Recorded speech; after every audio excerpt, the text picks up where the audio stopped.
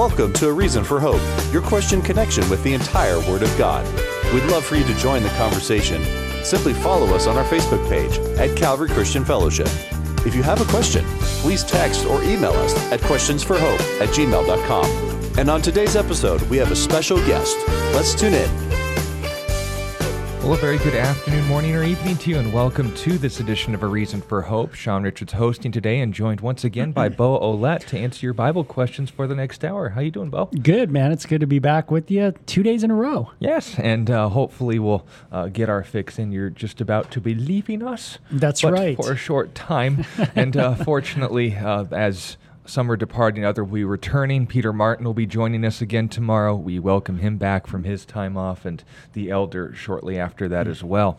But note that while hosts are shuffling around, as you may see, the topic of the broadcast and your participation therein have not changed. If you'd like to send us your Bible questions, feel free to email us at questionsforhope@gmail.com. That is spelled out for you on any of our live streaming platforms. If you prefer our website, we would encourage it at calvarychristianfellowship.com. There you click on the Watch Live tab at the top of the screen, and you'll be sent to where we are live streaming from 5 to 6 p.m. Mountain Standard Time every single weekday.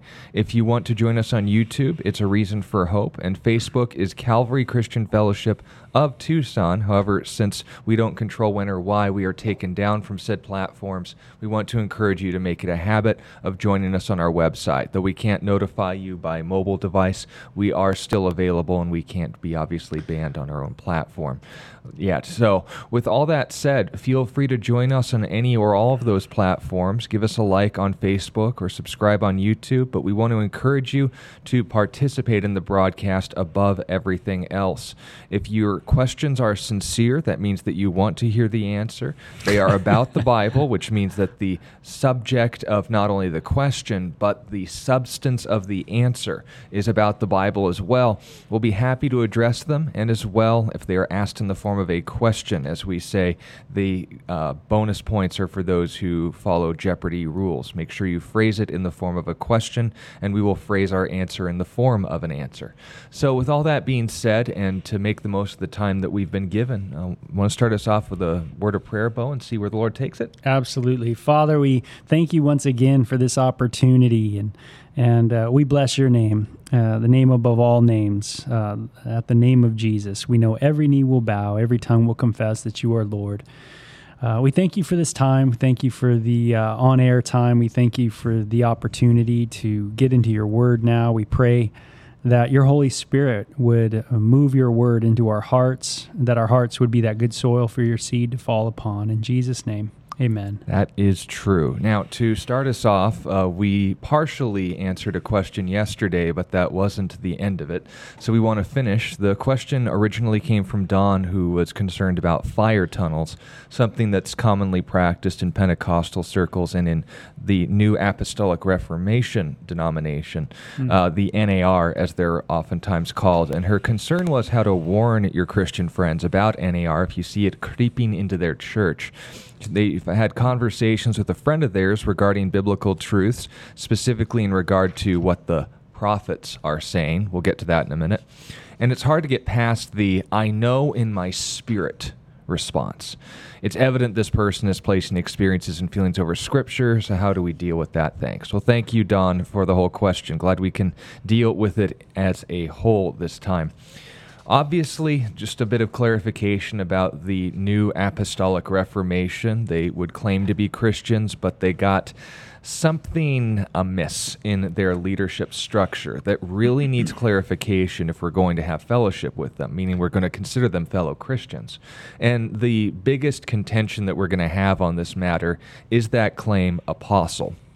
The New Apostolic Reformation is building up this idea that all of their leaders, all of their founders, and of course, all of their members are under the same authority and guidance as the first century apostles, that these are new apostles that have come to reveal biblical truth.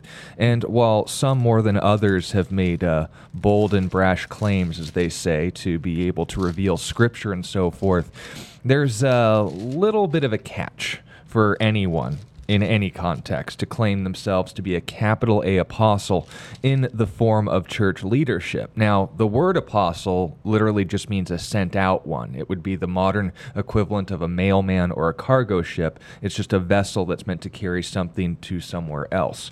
In, I guess, the nearest equivalent in term, someone calling themselves an apostle today would avoid misunderstanding if they just called themselves evangelists. But if they call themselves an apostle in a church leadership position, they're claiming, and they've clarified this themselves in their writings and speeches, that they are just like the original 11, and of course filled in by Matthias later on. But the interesting part about all of this, being a sent out one personally by Christ, being given the opportunity to not only lead churches but provide revelation on par with Scripture, obviously we can point to more cults than we have fingers that of people who have claimed this sort of authority for themselves. But we don't just want to say, you're a cult and phooey on you, go sit in the corner.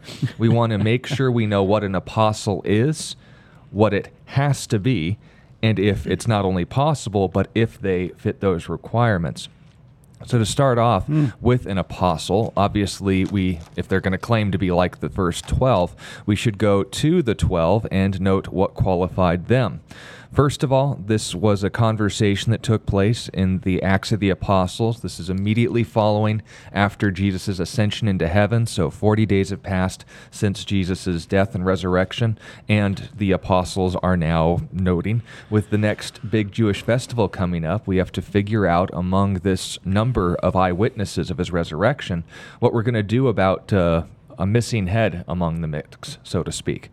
It says in verse 15 of Acts chapter 1, "In those days Peter stood up in the midst of the disciples. Altogether the number of the names was about 120, and said, 'Men and brethren, the scripture had to be fulfilled, which the Holy Spirit spoke before the mouth of David, concerning Judas, who was to become a guide to those who arrested Jesus, for he was numbered with us and obtained a part of this ministry.'" So he was numbered among the disciples, the followers of Jesus. And it says in verse 18 what happened to him, but continuing on, he quotes, this is fulfilled in verse 20, "It is written in the book of the Psalms, let his dwelling place be desolate, and no one live in it, and let another take his place." These are quoting Psalm 69 and 109. But then he says in verse 21, here's where we get the criteria, "Therefore, of these men," 120 minimum, noting just the men, not the women, right? "Of these men who accompanied us all the time that the Lord Jesus went in and out among us," so they were alive to see the entirety of Jesus' ministry, "for how long? Beginning from the baptism of John to that day he was taken up from us. One of these must become a witness with us of his resurrection."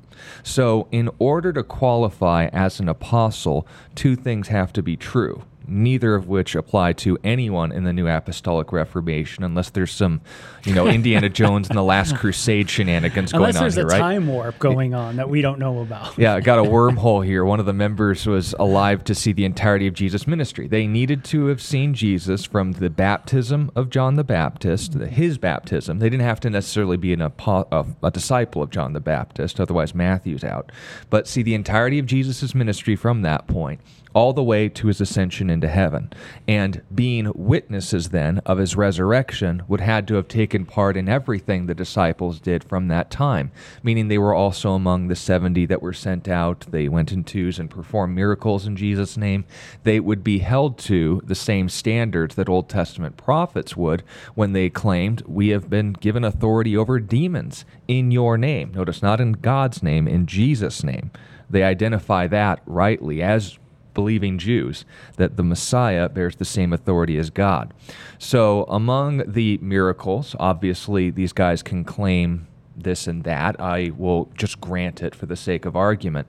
But were any of them alive for the time of Jesus, as the apostles themselves were qualified to be first-hand eyewitnesses of Jesus' resurrection and for the time period that was laid out for them? Right. So on that criteria, the answer is going to be no, because no one from the apostolic movement can claim that they were alive and witnessed what you just got done reading in the book of Acts. So that is what we could call like the big A, the big apostle. Right. So if someone claims to be an apostle, sometimes we have to clarify what they mean by that. Sometimes I'll say, do you mean an Acts, chapter 1 apostle? Is that what you mean? Like that kind of apostle? And some people will say, yeah. And I'll go, well, you can't because, you weren't there. So that absolutely eliminates them from being the big A, the big apostle. And even Saul made a distinguishment between himself as an apostle and the 12. He never said that he was among the 12. He said, I'm the least of all the apostles, but God had mercy on me. He wrote this in his letters to Timothy and in Corinth. But building on this whole point of the gospel, the only reason we consider Paul's writings scripture is because they were tested according to the same standard as Old Testament prophets, which again, you have to apply to the NAR as well. And they've not only made a few interesting claims, which if you want to ask about in a follow-up, feel free to do so.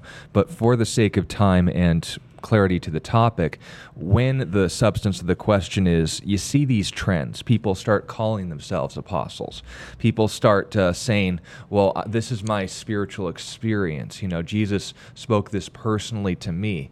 How would we respond to that? Well, again, you have to compare everything to what the scripture reveals. And is this how, I always like to look at it this way. Is this how people in the New Testament spoke? Is this how they taught? So, you don't hear that kind of language in the New Testament where it's kind of in this like ooky spooky, I got a revelation and this is what it is. And that kind of idea. And so I think you first got to just go, hey, does this sound like the New Testament? When I read the New Testament, does it sound like it? Now, let me just say this about the apostolic kind of idea is apostolic succession is common in many different denominations. So there's many different denominations of Christendom, and there's many what we would call cultic groups that we wouldn't say they are Christian, but they have distorted the Christian teachings, Orthodox teachings, and they call themselves Christians. But they have a apostolic form of leadership. So, and the idea of apostolic is just like you were saying, Sean, it's just that there's this leader that kind of can be traced all the way back to the apostles kind of thing. And for those that are kind of more in, like maybe a Catholic would understand this because there's those that kind of trace the Pope all the way back in lineage, to Peter and in their teachings. And so that is kind of like an apostolic succession. And so apostolic succession, I want everybody to understand, is very common. It's not something that's abnormal, but the idea is, do we see that kind of apostolic leadership succession that gets carried out through the New Testament? So is that the emphasis of the New Testament? Is that, hey, Paul's dying, who's the new apostle? Peter's dying, who's the new apostle? And that's the emphasis of the books that we're reading. And they wouldn't even use, even among Roman Catholic circles that would believe in this succession, they wouldn't say apostle per se. They'd say bishop or overseer. Right. Which and bishop and overseer is something that we do see in the New Testament when it comes to church governance. So we see that very clearly. There's elders, there's deacons, there's pastors, shepherds of the flock, those kind of things. But I want also to say this, is that, in the book of Hebrews chapter 3 and verse 1, it says this: "Therefore, holy brethren, partakers of the heavenly calling, consider the apostle and high priest of our confession, Christ Jesus." We called it the big A, those that are amongst the 12. And then there's the giant A, and that is Jesus.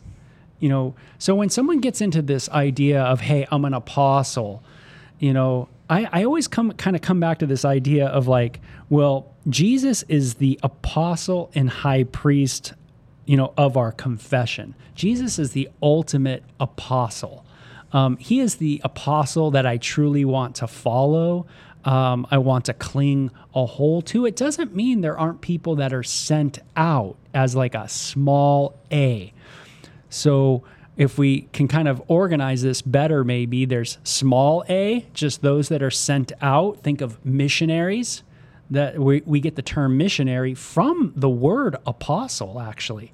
So a missionary could be seen of as like a small a. Then you have the big A, those that are part of the 12. And then you have a giant A, and that is Jesus. But within the organization of the church government, you see elders, deacons, and shepherds all having various gifts. And a lot of times they intertwine with one another. So I know there are churches that really want to separate all the gifts and say like, hey, I have the gift of evangelism, or I have the gift of teaching and preaching, or I have the gift of this. And they kind of tend to want to separate those things to a point where someone is, if you're an evangelist, you're not a teacher, preacher kind of thing. But you just don't see this kind of delineation throughout the New Testament. So when they're talking, when Paul's writing, you don't see him breaking this all down. Like Titus is the pastor teacher, but he's not an evangelist. Timothy's the evangelist, but he's not a pastor teacher. Or, you don't see this kind of hyper organization.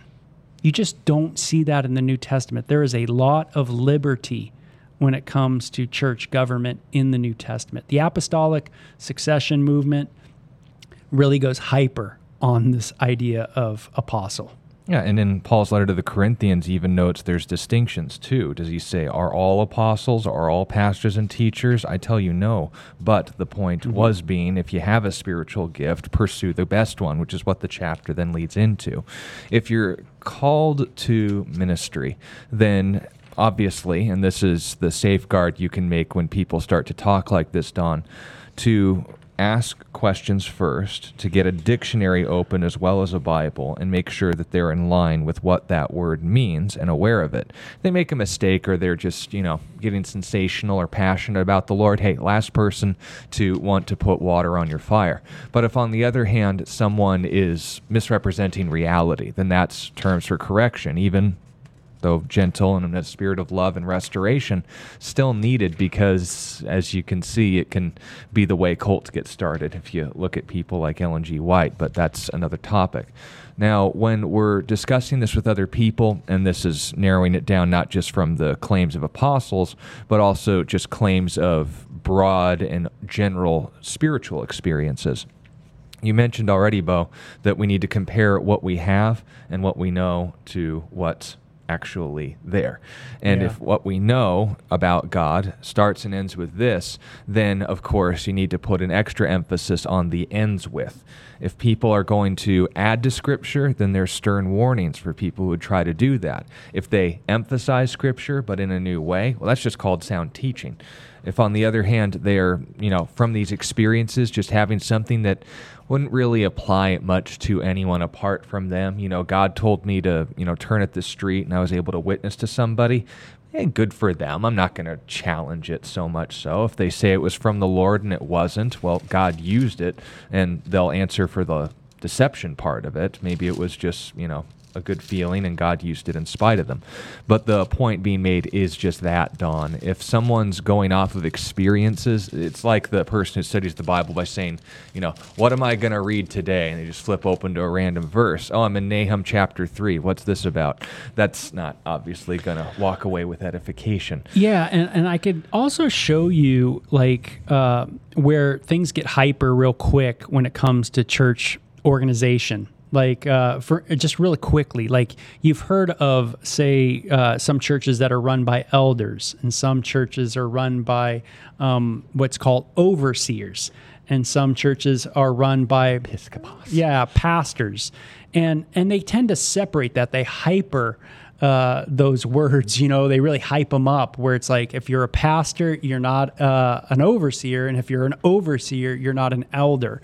But if you read 1 Peter chapter 5, and there's other places in the Bible where it talks about, let me just read this to you, and you'll see all three of them are here. The elders who are among you, I exhort, I who am a fellow elder and a witness of the sufferings of Christ, and also a partaker of the glory that will be revealed, shepherd the flock of God, which is among you, serving as overseers, not by compulsion, but willingly, not for dishonest gain, but eagerly. So just so you understand that some churches have, in a sense, hyped up one of these terms and kind of set it above another. So the overseer's more important than the elder's more important than the overseer, however. But what we see from the scripture, and that's what Sean keeps going back to, is that idea is, what does the scripture say? Well, when Peter's writing his book, he says, hey, the elders who are among you, I want you guys to, what? Shepherd the flock. So what do elders do? They shepherd the flock. They're pastors. And then he tells them to be overseers. Notice they're all the same person. So it really throws a loop in sometimes our own modern day, or even ancient church, organizational skills. We sometimes get a little too into our administration instead of just kind of going off of what the scripture says. And the truth is also in the reverse. We can get so into ourselves as a source of spiritual wisdom and insight that God's speaking to me that we do so even at the expense of truth. But what you need to do, Don, is to be an example to the flock, not just among leaders, but also as individuals. Healthy sheep reproduce, and they also can at times keep each other in line. If there's a sheep prone to wander, but it's buffered in by the others wandering in the flock, then that's not only marks to the shepherd, but also of a sheep who knows what they need to trust and what the other sheep will hopefully learn along the way.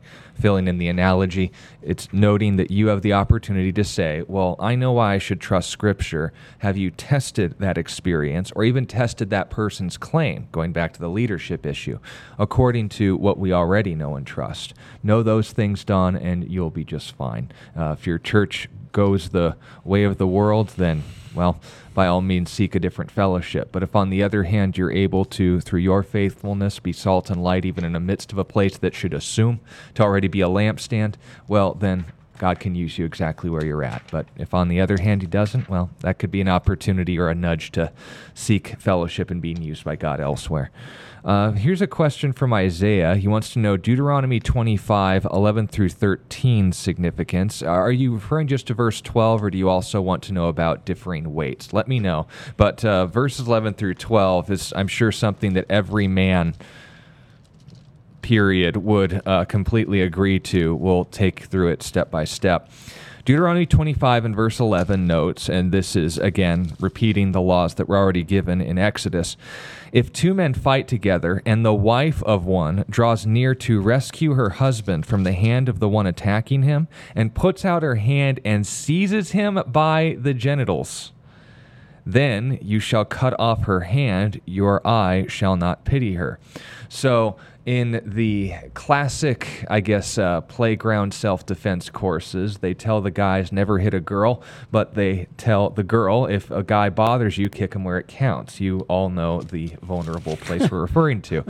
Obviously, we can make jokes about this all day long, but when it's usually brought up in this context, Isaiah, I'm sure you're thinking, isn't it a little harsh if a woman gives a guy a cup check to maim her? Does this seem a little bit, ancient and archaic, and why the Old Testament shouldn't apply to our world today? Well, first of all, let's take a step back and ask ourselves the question.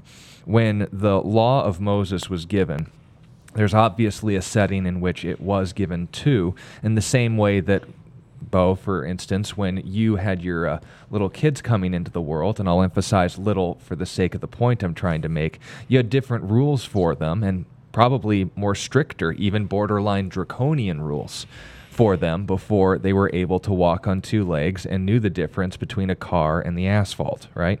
Obviously, if we were to be told today, you're not allowed to go outside, you're not allowed to touch silverware, you're not allowed to eat anything unless I'm feeding it to you, et cetera, well, that would be considered even worse than most prisons until you realize, oh, that's a 4-year-old. That makes sense why they shouldn't be wandering outside. And my parents also making a comment, I'm sure they remember very fondly how I violated those rules.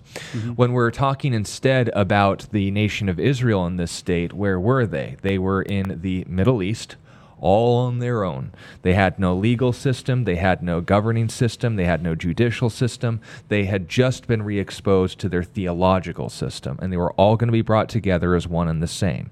And in this infancy of their nation, if you will, God had to set a lot of strict measures for them in regards to how they were to approach other cultures and their idols, how they were to approach each other, and yes, even how they were to deal with certain issues. Now, this is where we get into the second level of this dispute. When the penalty seems so harsh, like, for example, violating the Sabbath or gathering burdens on the Sabbath was something that was to be considered a capital punishment, we think, isn't that too harsh? And we can go, maybe, but there's another possibility. Maybe I'm not treating it harsh enough. Why does God take this so seriously? So once again, we step back and ask, what was the audience he was speaking to? A nation's infancy, and Bo, we've talked about this at our high school and college career group meetings as well, would emphasize not just back then, but today as well, this idea that kids weren't a bad thing. In fact, they were such a precious thing that the Bible goes on to describe them as a blessing from the Lord, a mark of favor from the Lord. Blessed are those whose quiver is full of them. And why? Well, obviously because life is sacred, but let's just think in a practical and economic sense. If a nation's not having kids, where's that nation headed? It's disappearing. It's going into the ground. And if people aren't having kids, that's a problem for the nation's future, especially, for instance, and you can remember this back in the book of Genesis, when kids are prevented from coming into the world, wink, wink, nudge, nudge, hint, hint, say kids that would eventually produce the Messiah, like the Jewish nation would ultimately end up producing. It was genocide. Yeah, it was, well, that too. We can note that commentary in the Talmud, but I'm thinking of the incident with and Tamar and so forth. When we're talking about these things, and again, without being too crass, to interfere with the well-being of a man's genitals is not only something that he takes very personally, because that is an exposed organ, and one of the only organs, by the way, that isn't protected by bone structure. It not only leaves us in a vulnerable state, but to damage that would be to affect the possibility of future generations. That's how they were looking at this. Now, you look at the present application and say, okay, so if a girl cup checks a guy, again, I'm going to use that because I got away with it, does that mean that we cut her hand off? No, obviously no, any more than these penalties under theocracy wouldn't apply today. But the principle needs to be examined. Why don't you mess with the guy's marbles? It's because children's lives are and could be produced from that. And because God views offspring, godly offspring, as sacred, that's not something that should be deemed lightly. Now, some people take this too far and say, does that mean that if I get, operations that would prevent me from having children, specifically in that region of the body, a sin? And the answer is no. If you're going to take care of the needs of your household, you need to make sure you do so wisely. And if you're in a place in life where you're not able to support any more children, or just aren't able to in general, I'd say to the latter it's a bit presumptuous, but the point still stands. Make sure that you're keeping in mind that idea that God wants me to bring children into this world, and that I should be wise in how I do that. When there's a penalty that serious, we don't say, that's too harsh. We ask a question, why was it taken so seriously? And noting again, there's an economic reason, there's a spiritual reason, and there's also New Testament fulfillment reasons, aren't there? Say that again? In regards to economics, you want to keep having children for the well-being of the future of the nation. In a moral sense and in a theological sense, God wants there to be children. So for a woman to damage that possibility is considered more than serious enough to be considered in the same way that other crimes would be threatening human life. But then we also ask about the New Testament. Is there a further fulfillment of this? And the answer is also yes. Interference with and addressing to the nation of Israel, future generations, the fulfillment of the coming of Jesus Christ is just that important. And if we saw people not only messing with kids before they were able to come into this world, but also after why was it that Herod was seen as such a reprehensible human being by targeting children 2 years and under to prevent the coming of the Messiah? That was the ultimate motivation behind these things, the heart of Satan that's being represented there. We can talk about the Jewish traditions, but the point being made is that. So note the, again, setting that this is being put in, but when we're talking about these issues, just make sure that when we're dealing with these things, we take it in line of the entire Bible and don't apply it inconsistently. Yeah, and one other thing I would mention about this situation is that chapter 25 of the book of Deuteronomy starts off like this. If there is a dispute between men and they come to court, that the judges may judge them, and they justify the righteous and condemn the wicked. The law really brings about the value of justice, that there was to be judges that literally served just as that, people that would deal with the conflicts of the nation of Israel. And so you weren't to take matters into your own hand in Israel. You weren't to, in a sense, not anyone was to be the judge. Not anybody was to inflict the punishment. So in verse 2 of Deuteronomy 25, it says that it shall be if the wicked man deserves to be beaten, that the judge will cause him to lie down and be beaten in his presence according to his guilt with a certain number of blows. Now, you see, the whole point is that it's the judges that do this. It is, in a sense, the justice system of Israel. So for a woman to, if you will, do what she does when she sees her husband in a scuffle, if she is to jump in there and act as a judge, that was deemed wrong. You were not supposed to do that.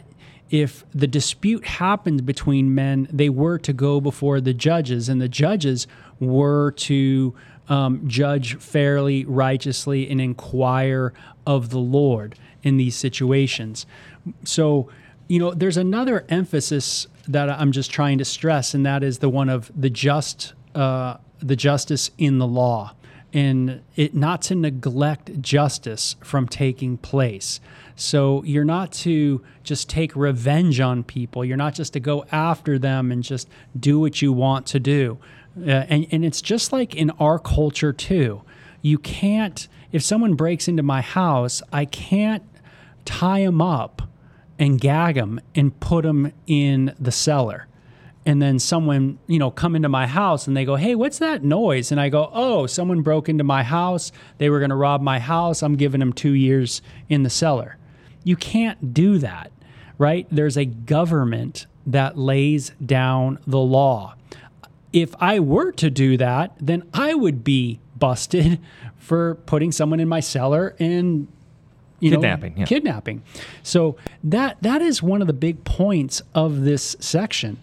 And you're absolutely right, Sean. The other big idea, one that Deuteronomy 25 is really talking about, is it gets into the Levirate law, the idea of bearing children, having a progeny for your deceased brother's offspring. So there's a very big emphasis in this chapter on progeny and continuing family lines, which is, as Sean mentioned, very important. And actually, the first commandment of the Bible is to be fruitful and multiply.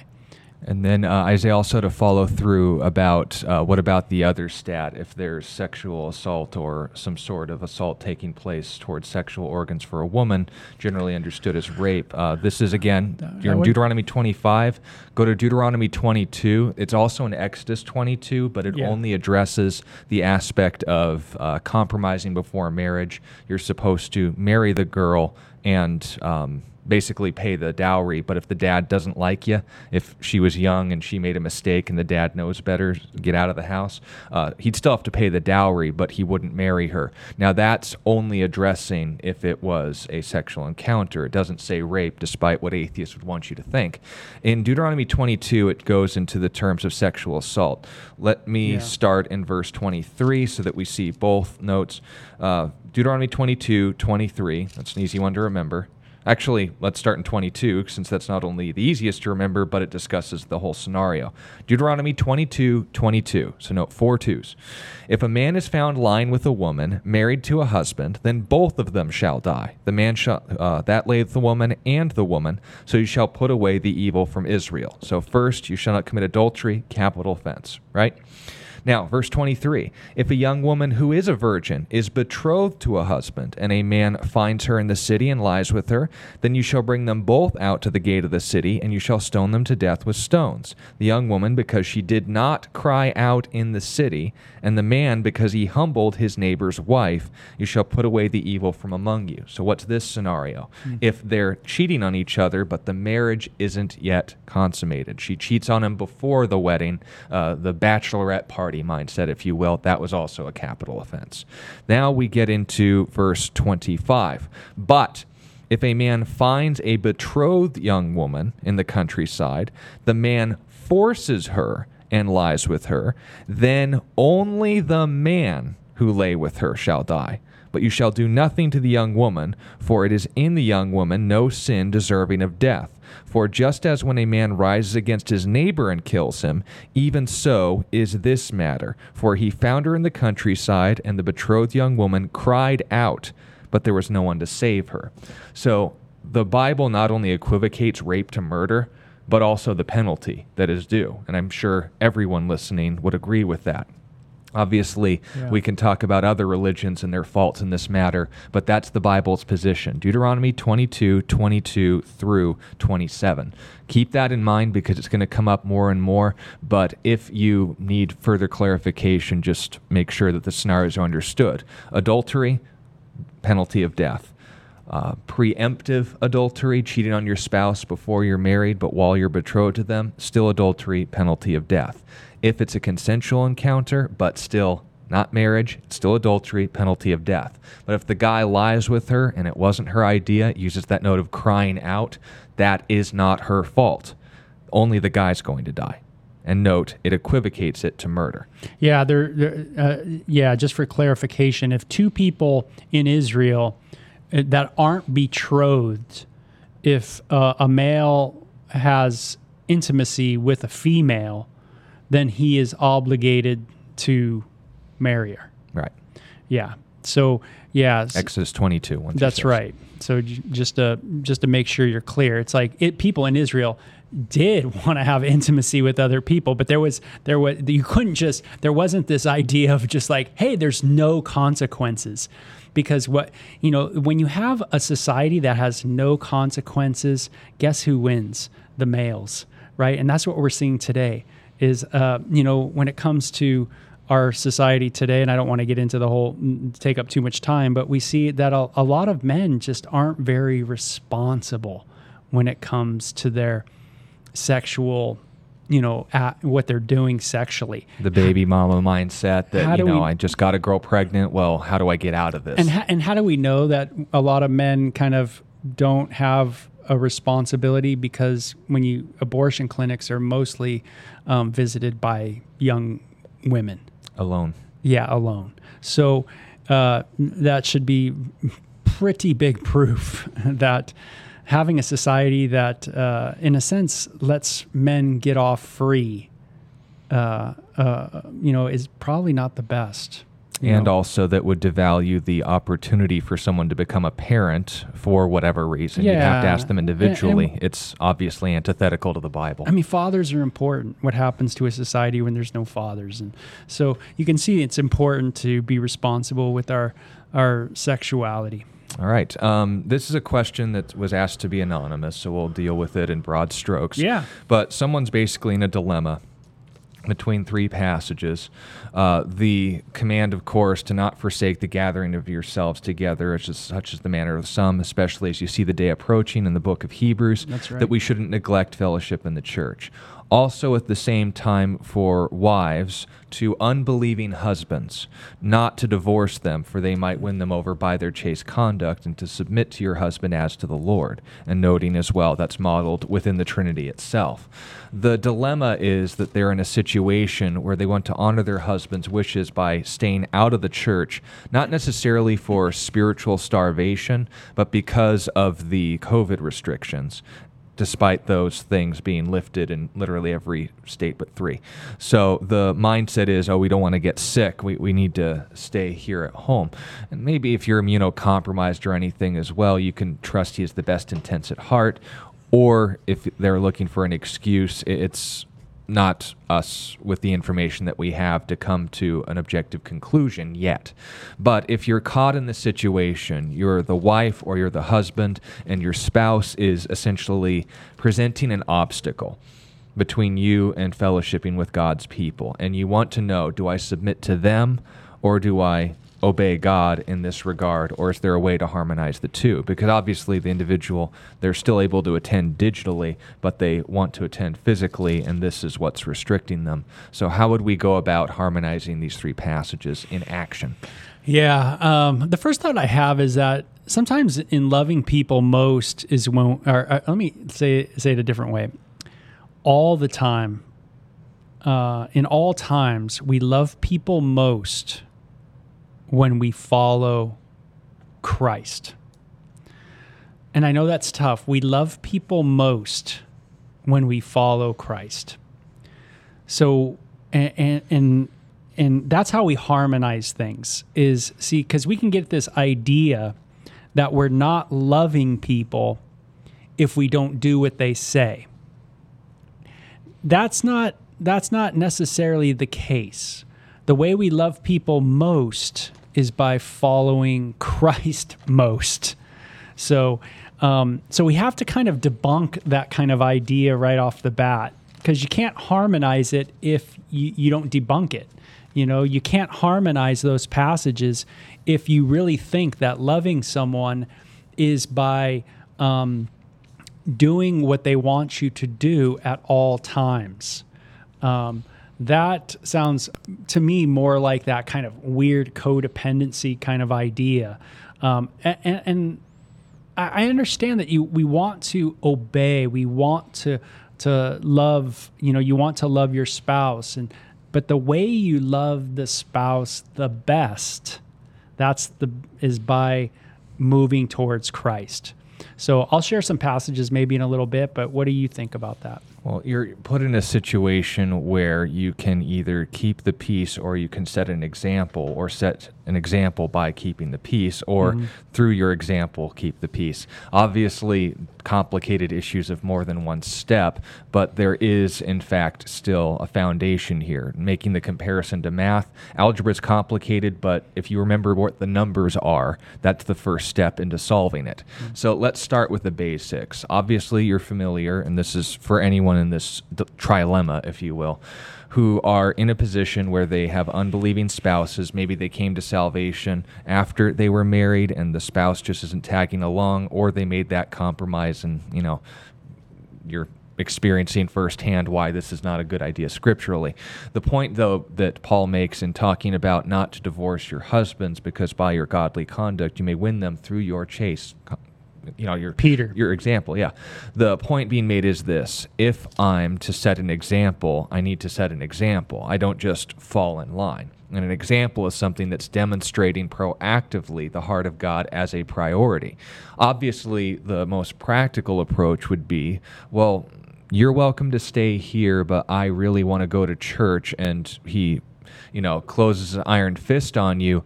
Obviously, if it goes to domestic abuse, then call the police. If it goes into isolation or emotional abuse and manipulation, seek counseling. But if it's just, I don't want to catch the COVID. Okay, well, I'll get tested if that's what you wish, but I'm going to go to this place 1 or 2 days a week, and when I come back, we can either talk about it or we can just go on with our day. That would be the best case scenario, is just allowing you the freedom to do what you wish regardless of what your spouse thinks, because God is the higher priority in your hierarchy, and that's a godly example. If you're put in a position where you can just be content with digital worship and God will minister to you there, then make sure that you're still seeking out the other purposes of church than just receiving the word. Seek out other times where you can gather with godly people and be an encouragement to one another if you can't do that at your local fellowship, because that's a purpose of church too, being with God's people. If you can find ways to circumvent and keep peace with your spouse, then by all means, that's a good alternative, not the best, but it is an alternative for your sake, but not for theirs. The third example in which both are left in a neutral party is there is a time and a place to make these sort of stands, and if they just need a minute to calm down and let the news cycle filter through their brainstem a little bit, then you can just wait this out, and hopefully they'll have something else to worry about in the future that either will give you an open door to attend church, maybe even with them, or not. But I'd say there is an option to remain neutral. But note, these are 3 options, all of which are equally valid. That's what makes it a difficult issue, is there's not a wrong answer. There's just a more right one. Yeah, and what I mean by following Christ most is, the Bible teaches us in the book of Romans, I want to say it might be chapter 12 or 13, that says whatever's not done in faith is sin. And is that 13, Sean? I think so. Yeah, it might be at the end of the book or chapter 13. But there, it's a good statement, right? Whatever's not done in faith is sin. You don't want to make decisions out of fear, which will cause you resentment and bitterness and discontentment and all the things that really will hinder you in your life. You might make a decision and say, oh, well, I'm making this decision because, what is it, 14? Yeah, 14 and verse 23. 14, 20 what? 23. Yeah, you might be making a decision saying that, oh, I love my spouse, but really you're just building a lot of resentment. So you really have to have an honest heart, really come before the Lord in honesty and say, hey, God, let me make decisions to really glorify your name. Let me make decisions that really are done in faith. Those kind of questions, and really lay those things out, is, how can I glorify God? And you can obviously glorify God by going to a church. You can obviously glorify God by giving that up for, a short period of time. I would never recommend a long period of time of not being in fellowship at all. Simply because the Bible tells us that the manifold grace of God is seen within the move of the Spirit in the individuals within the church. And so if you're not part of a fellowship, it's really hard to be ministered to, and have people's their different gifts be, in a sense, for you to be blessed by those gifts if you're not present. And of course, the command of the Scripture is that, we do not forsake the assembling of ourselves, So, the Bible does emphasize this idea of whatever's not done in faith is sin. So you need to ask that question. I think that's really important for yourself. Hey, what can I do in faith to God? How can I serve God best? That's what I want to do, is I want to have a heart that serves God. And notice in chapter 3 of 1 Peter, when it's talking about this submissive wife to the unbelieving husband, it really hones in verse 4 on the personality that you bring to the table, so to speak, as a wife. Are you doing things out of bitterness? Oh yeah, I'm home, I'm sacrificing my church for you. Is it that kind of attitude? Or is it this hidden person of the heart, the incorruptible beauty of a gentle and quiet spirit, which is very precious, it says, in the sight of God.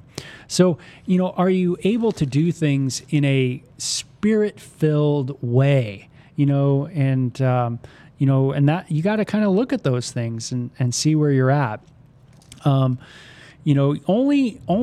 that person who asked the question knows their spouse and knows if their spouse is using the COVID issue as a kind of a battering ram for them, as a way to control. Not that we haven't seen control happening in the 90s. It was AIDS and H1N1 and everything else. People are going to find excuses, but but it could, and only that if your husband or wife is acting in that kind of a way.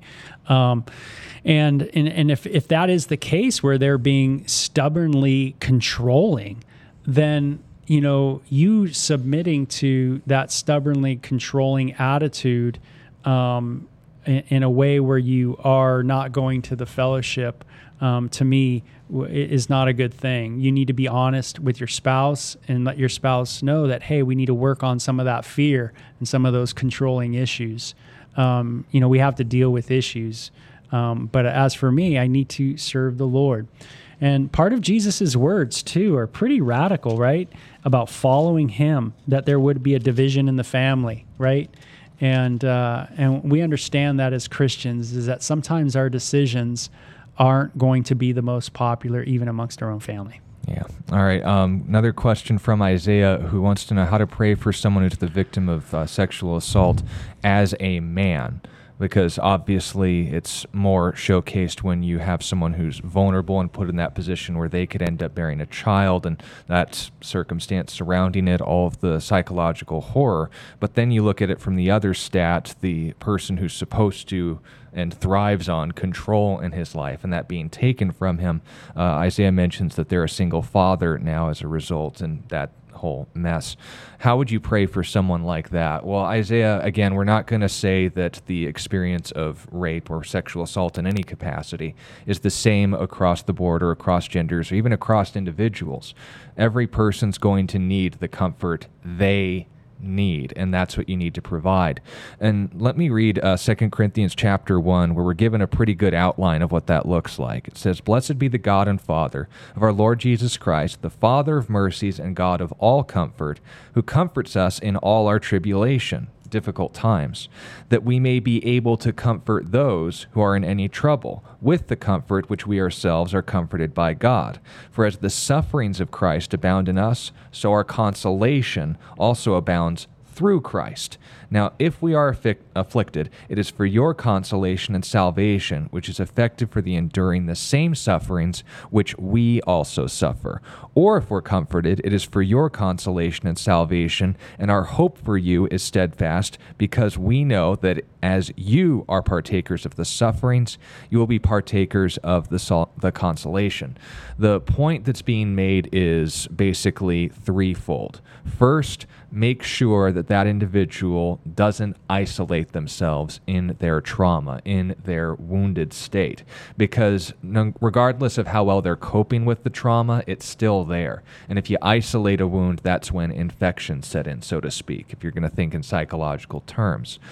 Find this guy someone who has been through similar experiences, which is difficult given the rarity of certain things, but they are still out there.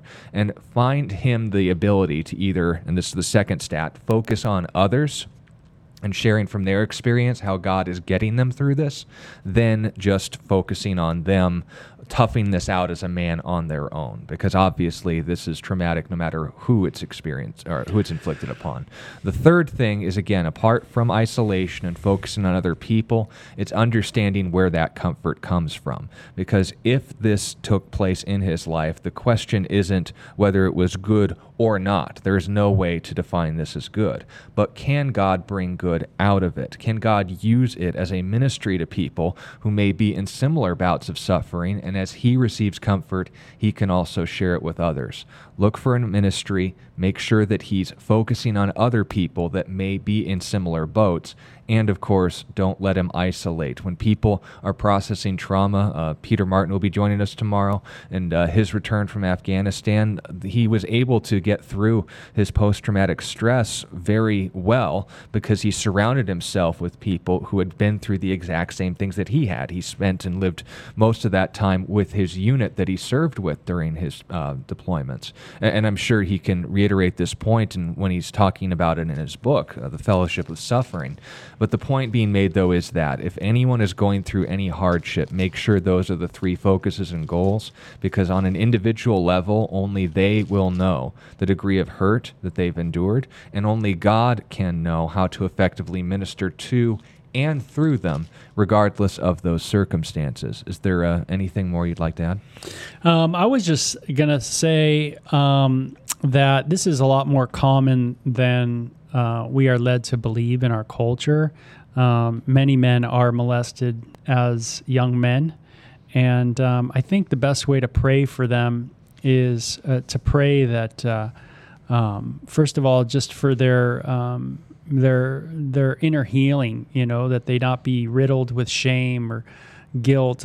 There's a lot of young boys that are molested as kids, and they feel some form of shame or some kind of guilt for that. And so in being specific in prayer, pray that they would have their heart made whole, and that any guilt or any shame would be something that would be taken to the cross of Jesus Christ, who is there to help them and heal them and of course make them complete. And maybe pray for yourself that you can just be a friend to that person.